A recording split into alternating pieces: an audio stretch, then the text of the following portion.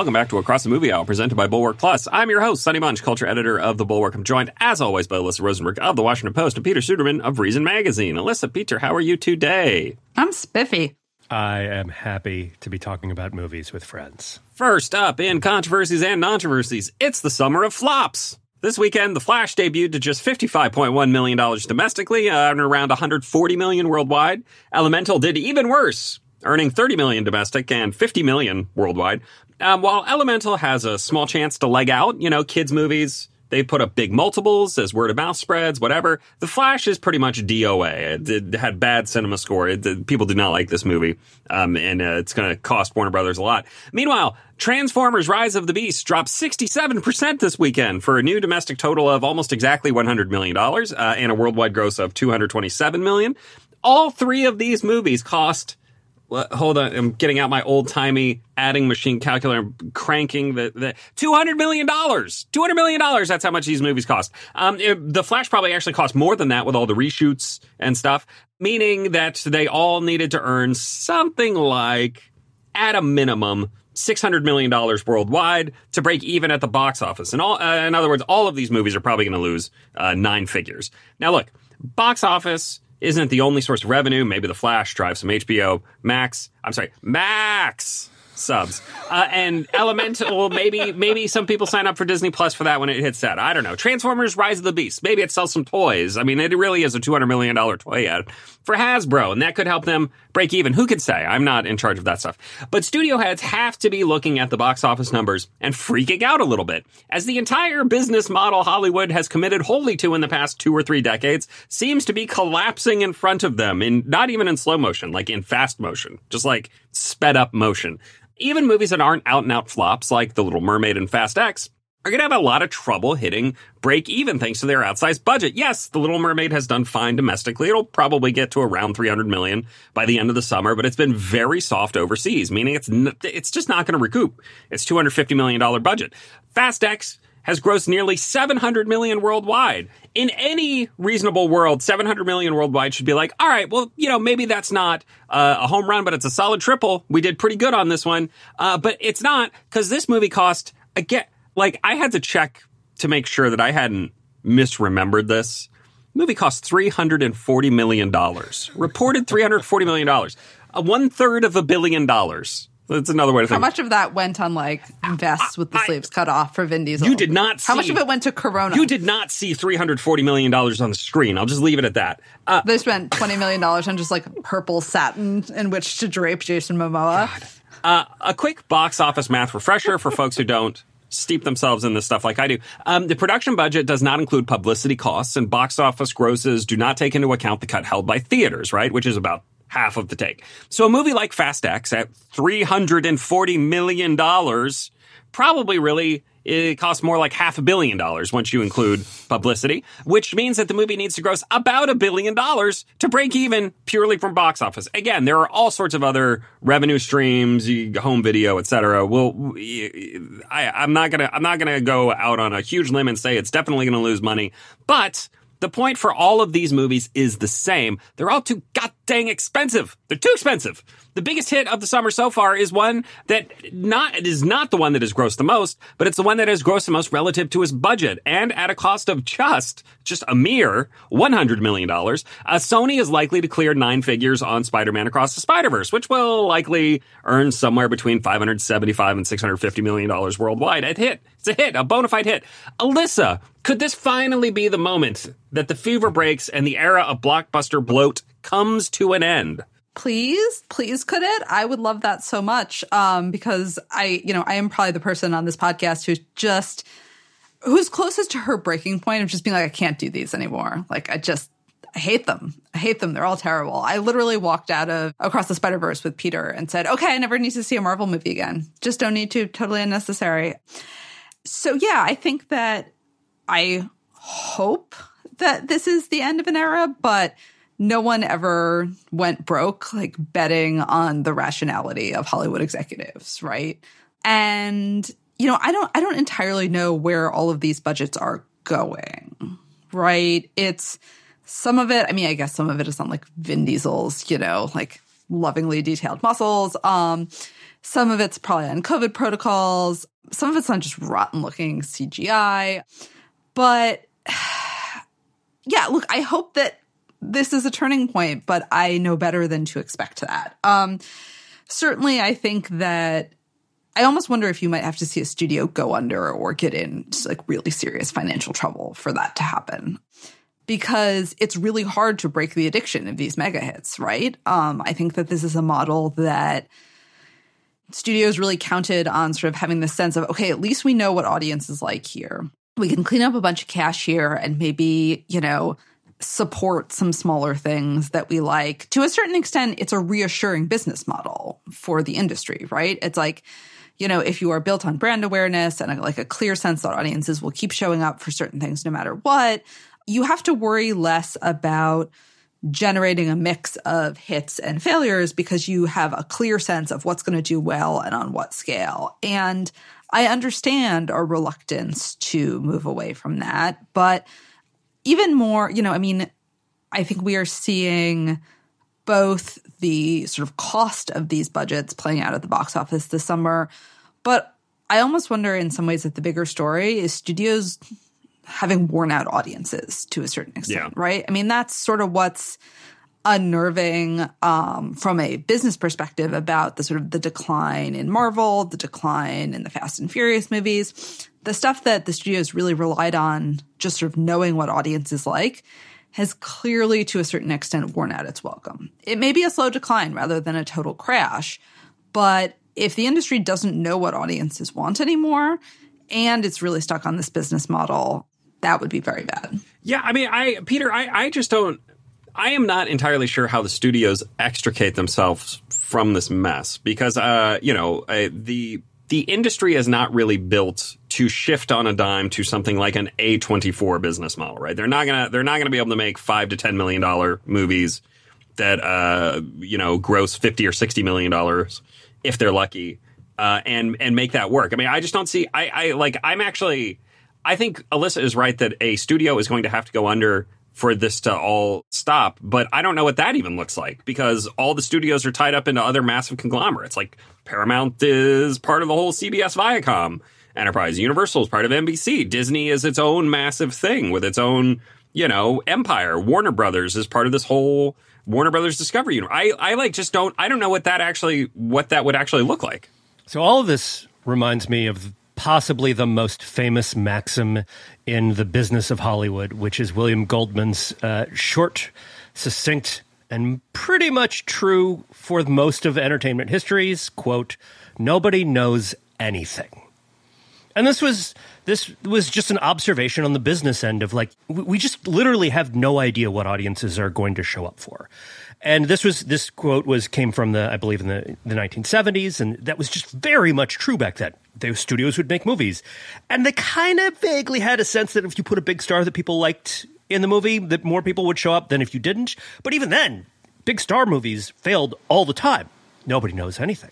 So then you got to the late 70s and the 1980s and Jaws and Star Wars and sort of the blockbuster era, and they learned one thing. That one thing was that all else being equal, sequels to successful movies perform better than non-sequels. So we got a lot of sequels, right? We got Die Hard 2 and we got another 48 Hours. We got Lethal Weapons 2, 3, and 4 eventually. Actually, 4 was pretty good. All of the Rambos. Right, all the Rambos. Man, they're all still the making Rambo movies. Yeah, right, all the Rocky movies. They're still making these things, right? So we got sequels. And then, of course, Marvel came along and had an additional insight, which was that you can use each movie to set up not just one more sequel, but a whole universe and array of additional movies. And the idea was that people would come to see something because they'd liked the previous thing, right? Like that makes sense. As a viewer, if you have limited time and limited dollars, in the same way that Hollywood executives are going to invest in something they know is more likely to work, everybody knows that a sequel to something you already liked is more likely to be something you'll like than something that you don't know anything about, right? It doesn't eliminate, but it reduces the amount of chance that is involved in this inherently chancy, risky endeavor of both making and seeing movies. But the problem is that the movies they are making right now that are sequels, that are spin-offs, that are part of the expanded universes, that are supposed to be sure things because you liked something else, they haven't made enough movies that people have actually really liked in a long time. They have been relying on the goodwill driven by a handful of like, let's call them Tinder sticks, right? Like like fire starters that sparked like, oh, people really did like the rebooted Fast and the Furious with number 4 and 5 and 6. And then they just kept seeing them because, well, you keep taking a chance. But eventually, if you don't make a movie that people really love, they are going to stop going to see that. And that's true with the MCU, where the quality has just radically I don't think the movies are quite disasters for the most part, although Eternals was not very good. But the quality has really radically declined since the pandemic. If you go back and watch the pre-pandemic Marvel films, they do seem a little bit formulaic, but they are better movies. They are just better made, more entertaining, more engaging, sharper in focus. Not every single one of them. Thor 2 is still not great. But like, you can't keep free riding on the fact that people liked the first Iron Man and the first Avengers, and probably the Avengers, Infinity War and Endgame. Like, you can't free ride on that forever. Eventually, people expect you to make something that actually wows them again. And studios have been reluctant to do so. And I say reluctant because they're actually worried that if they take chances with these properties, if they do anything that's different, they will destroy the momentum that they have built. And so they have locked themselves into this sort of weird thing that is supposed to be a perpetual motion machine. But like, this is one of the rules of physics, is that eventually you run out of energy. Nothing creates more energy forever. Like, you can ride that for a long time, but it doesn't actually last unless you make something new that inspires and brings people back again. And that is where Spider-Verse comes in, because Spider-Verse is the antithesis to all of this. First of all, it cost half of what we've been talking about. It was an expensive movie at $100 million, but not nearly as expensive as Fast X or Little Mermaid. And also, the Spider-Verse movies are new. And people went to see the second Spider-Verse movie because they're new in style, they're new in tone, and they also really wowed people. People loved the first one. I mean, people who don't love superhero movies come up to me and talk about how much they thought the first one was great. And people have mostly really, really liked the second one as well. And because of that, they're going to be able to make a ton of Spider-Verse movies and keep writing on that. And frankly, by the time we get to Spider-Verse 7 here, and Alyssa is just like, ugh. And Lord and Miller haven't been involved for forever, and it's just like some creative team that's been brought on just to keep making them because people go see them. This will happen to Spider-Verse as well. But this is what's happened to all of the franchises right now, is that they haven't been good enough. And they haven't been good enough recently to sustain the kind of budgets that they are now spending on these things. And related to that is that the budgets go up inherently every time you make one because, for example, the big thing that they spent money on with Fast X was just above the line talent. Everybody knows that these movies are such surefire hits now that if you have been in one before, you can demand a huge premium to come back because they want your face in that movie. They want to see you on, the studio wants you to be a part of it. And the studio believes that this is as close as they have to a surefire hit. So they will spend $340 million to make a movie that really should be able to be made for 160 or 175. Could I just say the other good counterexample here, along with Spider-Verse, is the John Wick franchise, yes. Right? Which is made, again, much less expensively. The last one in the series was, I think, budgeted around $100 million. And both of them... Which was a lot more than the first one. I mean, the first one was like famously... First one was about 20. The next two were about 40. And then the fourth one is 100. So... what these two sort of mini franchises, or I guess just franchises at this point, it's like, it's weird to, I feel like anything that's not like the DCEU or the Marvel Cinematic Universe, it's not like that huge and sprawling as a mini franchise. We're getting John Wick spinoffs. They're building them out. Yes. We're going to get a John Wick universe without Continental Keanu Reeves. Baby, starring Mel Gibson, of all people. But what both of those franchises have in common is they genuinely feel different in terms of the story they're telling, the world they're building, and they look great, right? They look wonderful. And yes. Yes. I'm sorry, I don't mean to interrupt, but this is what I was going to interrupt with before, which is that, like, look, say what you will about these new $250 million, $200 million movies. We'll talk about this more with The Flash, I think. But they all almost uniformly look terrible. They look, and this was a nice thing about Avatar: The Way of Water, right? We watched the Avatar: The Way of Water. It's like, oh, this is actually what a fully realized special effects driven world can look like. Not necessarily that they all should look like even, but just that this is what's possible. This is the world of the possible. And when I watch Fast X with the terrible fire CGI and the fact that very obviously nobody was on the same set together at the same time and it's all stitched. And when I watch Ant-Man and the Wasp: Quantumania with its kind of weird, gross purple tint, sludgy background.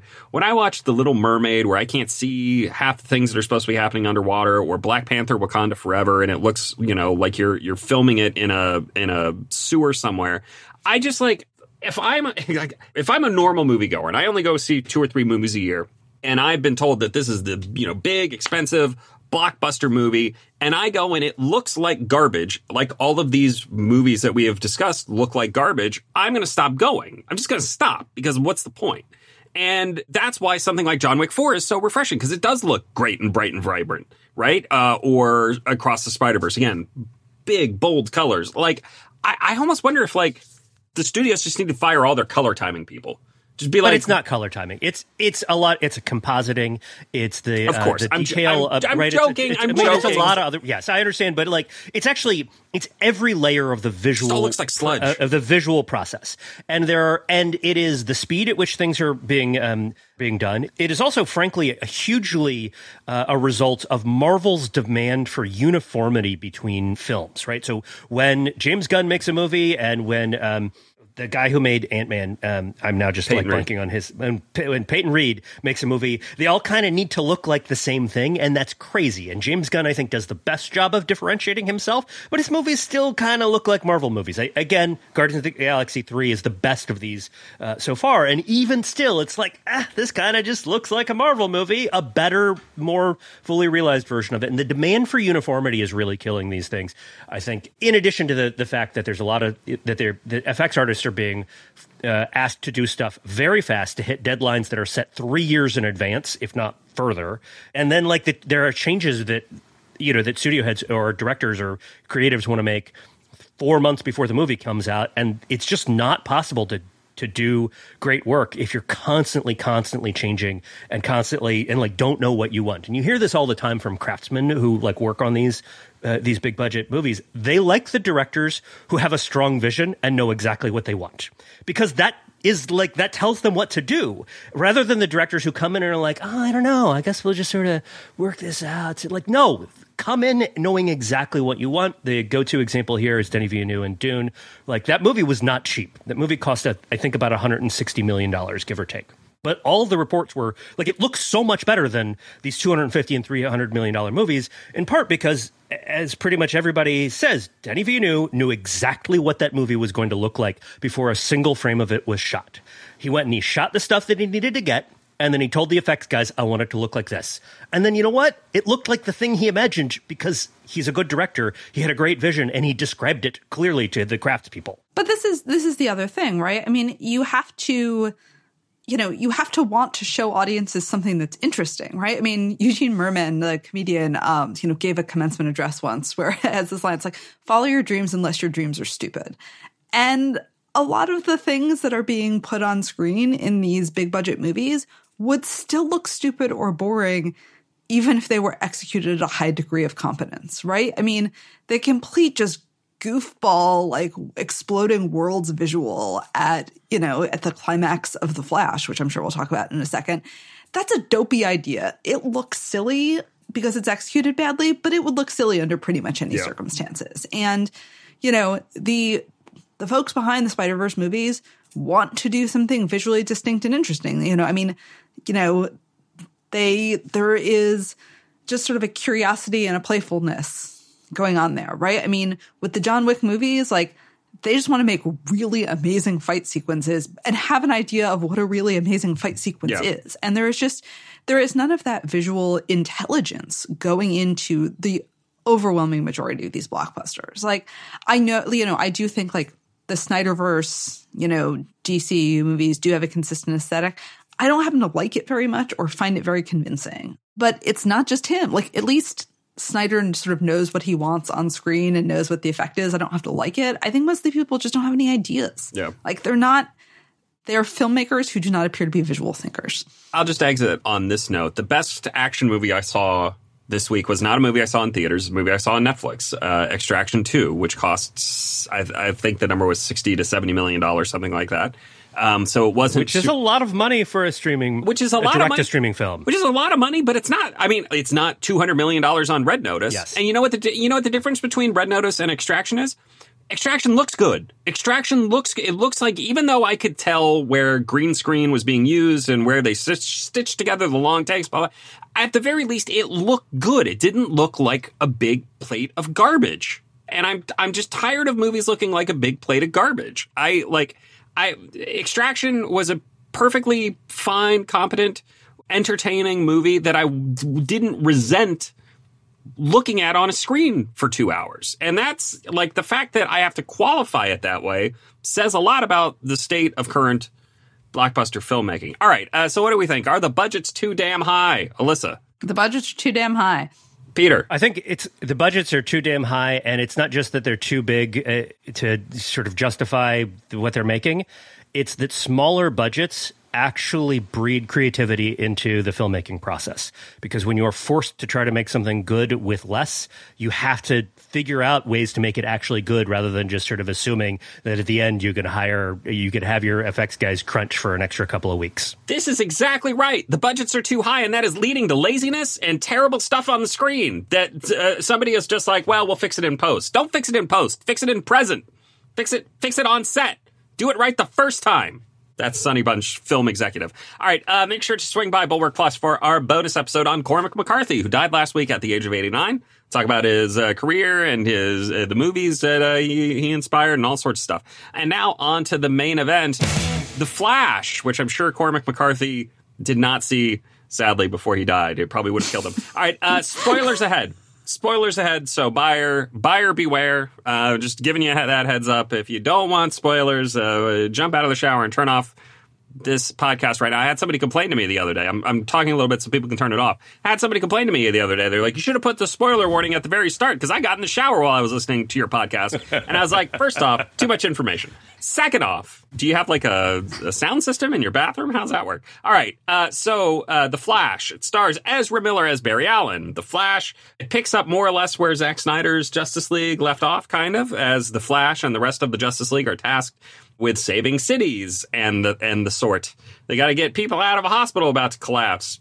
Barry's putting babies in microwaves and saving them somehow. All right, Ben Affleck's Batman is here. Gal Gadot swings by to burn off another movie on her contract as Wonder Woman. It's all very entertaining. Barry is basically the Spider-Man of the Justice League, right? He's the one who loves to make the quips. He's the quippy one, and he has trouble balancing his heroic life with his personal problems. Can Barry be the Flash and help exonerate his dad, who was wrongly imprisoned for the murder of his mother? Only if he uses the Speed Force to go back in time to save her, which will likely have no repercussions whatsoever on the present, right? Wrong. By mucking about with the timeline, Barry has, in fact, gone to a different part of the multiverse? ? It's helpfully illustrated in this film by this universe's Bruce Wayne, who's played by Michael Keaton. He's back. Tim Burton's Batman is back, except he bears no resemblance to Tim Burton's Batman. Anyway, it's a giant plate of spaghetti, right? There's spaghetti, and that's what the multiverse looks like if you start messing around with things too much. It's spaghetti.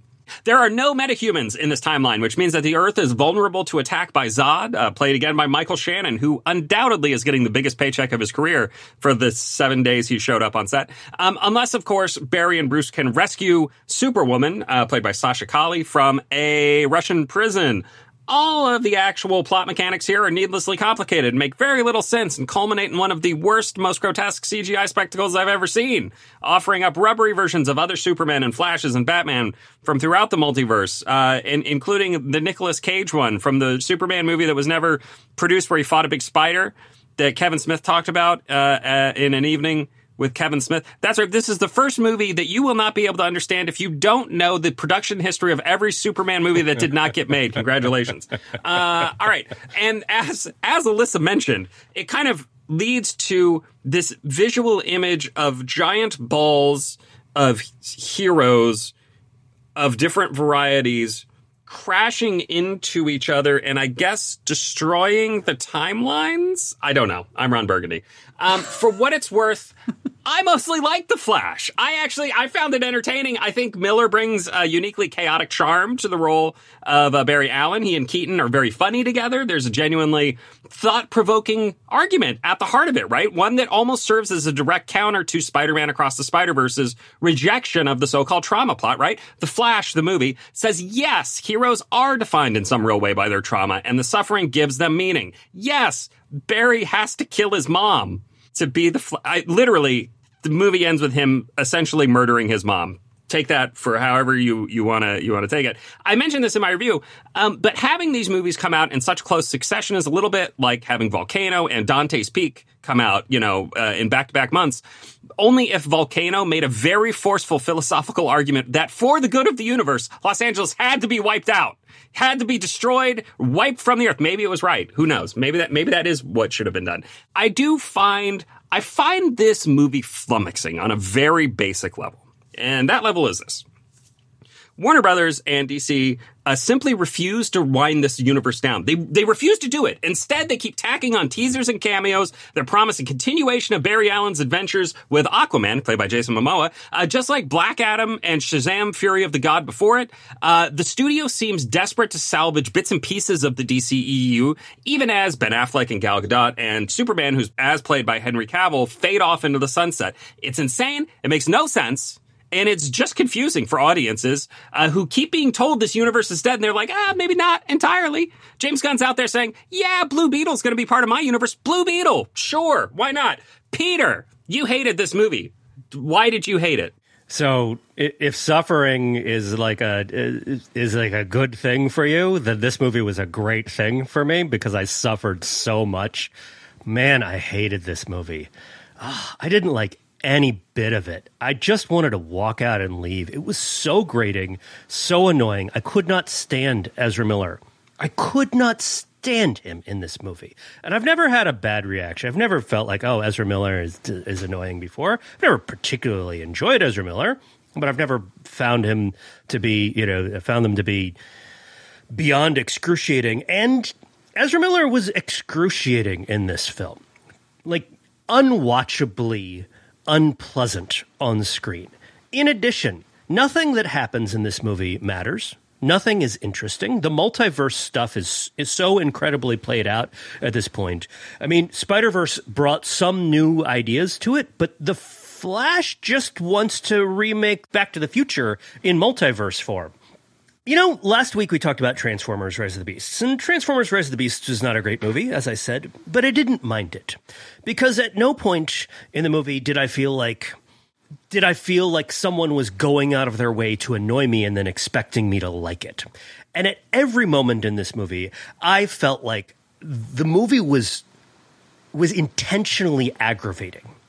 It has no good ideas about what to do with its characters. Ben Affleck is there as Batman because contracts or something. Like Gal Gadot is there, as you said, because she has to make a certain number of Wonder Woman movies.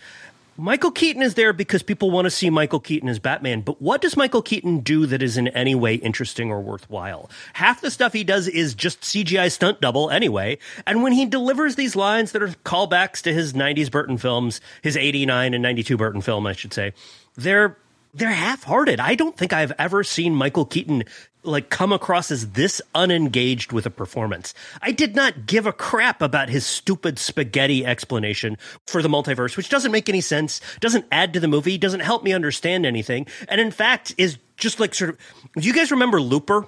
And there's a whole bit where Bruce Willis meets the younger version of himself, and they're talking about time travel and the paradoxes and all that, and Bruce Willis is like, look, if I try to explain this to you, we're just going to be sitting here making diagrams out of plastic straws all afternoon. And it was a joke about how in movies you always have to come up with some visual representation to explain these complicated things. And they did that. They just did that. They didn't make a joke about it. They just did it, except it was stupid freaking spaghetti. And I just want to take that plate of spaghetti and throw it against my face and walk out of the theater. I was so mad about this movie. I hated it. That's fair. That's fair. So like a C cinema score rating? Alyssa. Yeah. No, and I will say the other thing that made me hate this movie so much was the way that it was advertised in advance. Was that the executives for Warner Brothers spent like 9 months telling us that this movie that was obviously troubled was just going to be the greatest DC movie ever. And this was their argument, was it's the test's better than any other movie. We really think this is the best DC. And like, I walked in and was like, this piece of junk, this incredibly like sort of decadent ripoff of other better multiverse films that has no reason to exist except you agreed to make a Flash movie in 2014 and no one had the guts to just be like, we shouldn't make this movie. Come on. The test scores are fascinating to me because maybe I'm a mark. Maybe I'm a total mark. But I actually believe Warner Brothers when they say that they believed in this movie, that it had amazing test scores, that audiences were through the roof for it, that executives loved it. Because if they were just making all that up, they were going to look like idiots when it came out. And they do end up looking like idiots. But I have a hard time believing they wouldn't have said it without having some data to back themselves up, because like, this movie is not playing with audiences. And I'm curious as to, Alyssa, I'm curious to know if you have any theories as to why it's not playing with audiences beyond just the general badness. I mean, I wonder if part of it was like they showed it to test audiences who were so surprised by all of the guest appearances that they were like, whoa, this is amazing. We love all these member berries. And then after like 9 months of advertising with Michael Keaton and Michael Shannon and everybody else, they were like, we're expecting all this. I mean, I'm honestly, I wonder if this movie had a marketing problem in that it gave too much away before. I think there are any one of a number of explanations. I think, the fact that there was a long-running and really loved Flash TV show that just wrapped up probably didn't help, build desire to see the character on screen. I wonder if there's a sort of Snyder not being there to pitch the movie becomes a problem. And I also think it's probably a problem that Ezra Miller could not do press for this movie and could not be allowed to do press for this movie for good reason, because they are accused of a really astonishing array of just seriously terrible behavior. And look, I think, maybe you're right, Sonny, that they had data that suggested that this was in fact the greatest superhero movie of all time, according to like some weird test audience.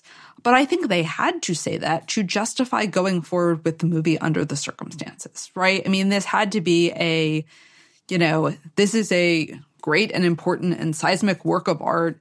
And that sort of makes up for the fact that maybe our leading actors like grooming indigenous teenagers for some weird culty stuff under the rubric of environmentalism. And also they're assaulting people in Hawaii and maybe sort of running a cult full of guns in Vermont.